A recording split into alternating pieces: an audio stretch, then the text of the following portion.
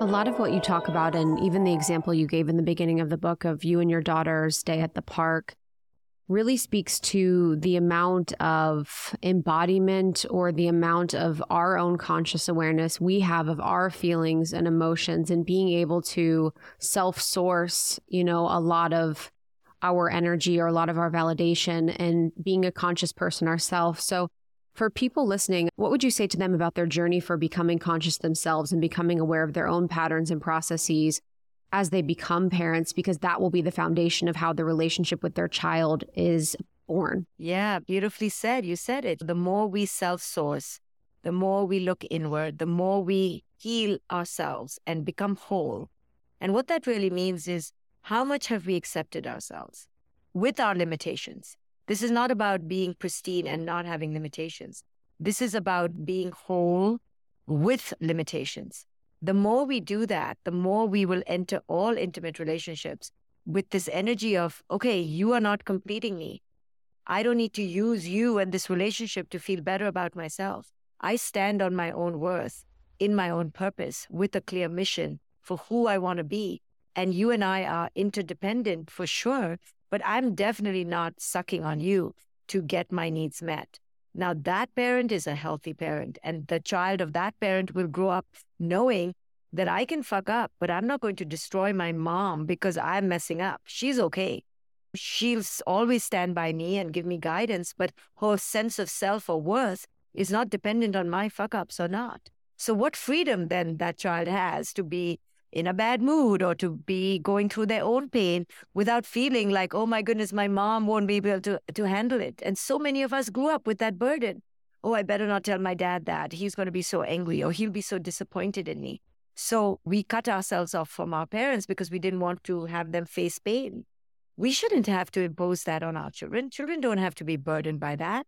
We need to be okay within ourselves, no matter what our children are going through. So there's this adage, you're only as happy as your least happy child, is rubbish. You shouldn't be as happy as your least happy child. How is that going to be helpful? Sure, it's painful to watch your child go through something painful, just like a kindred friend would find that painful, but not more than that. Our sense of worth and joy needs to be self-sourced, self-garnered, self-initiated. And that's a healthy parent.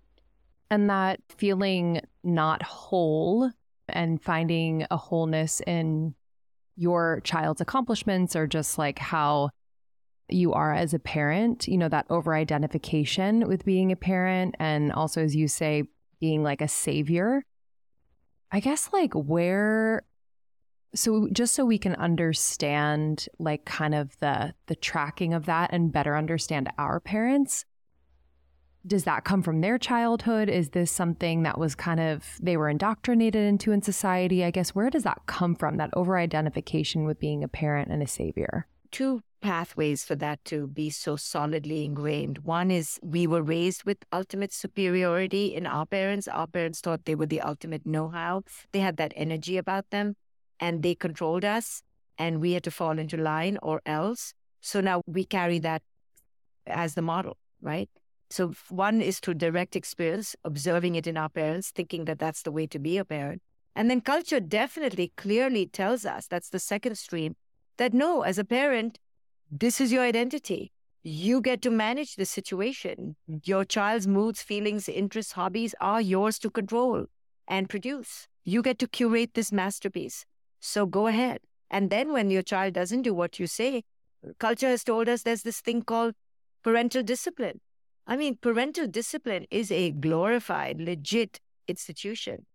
It's so toxic that we parents have given ourselves the freedom to unsupervised, unrestricted, unmitigated access to our children's body parts, and we can shame them, yell at them, curse them, abuse them, and spank them, slap them, and do what we want with their body.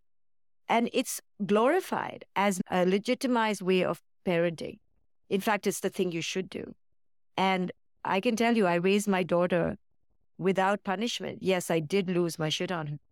And for that, I have atoned and redeemed many times over, but because I had to awaken. But that's about it. I mean, I wouldn't dare touch her body. But yet, so many of us were raised thinking that that's holy. like it's in the Bible, apparently, some version of something, but some verse that says, spare the rod and spoil the child. Actually, I look at it as, spare the rod and spoil the child. Go ahead and spoil the child. Go ahead and take care of the child so much. But of course, people read it the other way. Like, if you spare the rod, you're going to spoil the child. So we think it's our quote unquote God-given right to use the rod on our children. And that means all sorts of control, manipulation, abuse. It's okay. And I call that bad parenting, lazy parenting, toxic parenting. Under no means do it at all parenting, Yeah, there's this kind of belief at times that if you're loving your child in a secured attachment way, that you're spoiling them. It's kind of sad in our culture that sometimes we see people see people that are deeply connected and committed to their children, and it's seen as something that's bad. It's seen as something that they're going to spoil them, or, it's going to be detrimental to them. Thank you so much for tuning in to Morning Microdose by Almost 30. We hope you enjoyed waking up. As always, we encourage you to take what resonates and leave the rest. If you enjoyed this trip, tune into the full episode on the Almost 30 podcast. All episode information can be found in the show notes. Make sure to subscribe, and if this becomes a part of your morning routine, be sure to share it with a friend. We have new inspiring doses Monday through Friday. Follow us on Instagram at Morning Microdose, and follow Almost 30 at Almost 30 Podcast. Thanks for listening. We'll see you in the vortex.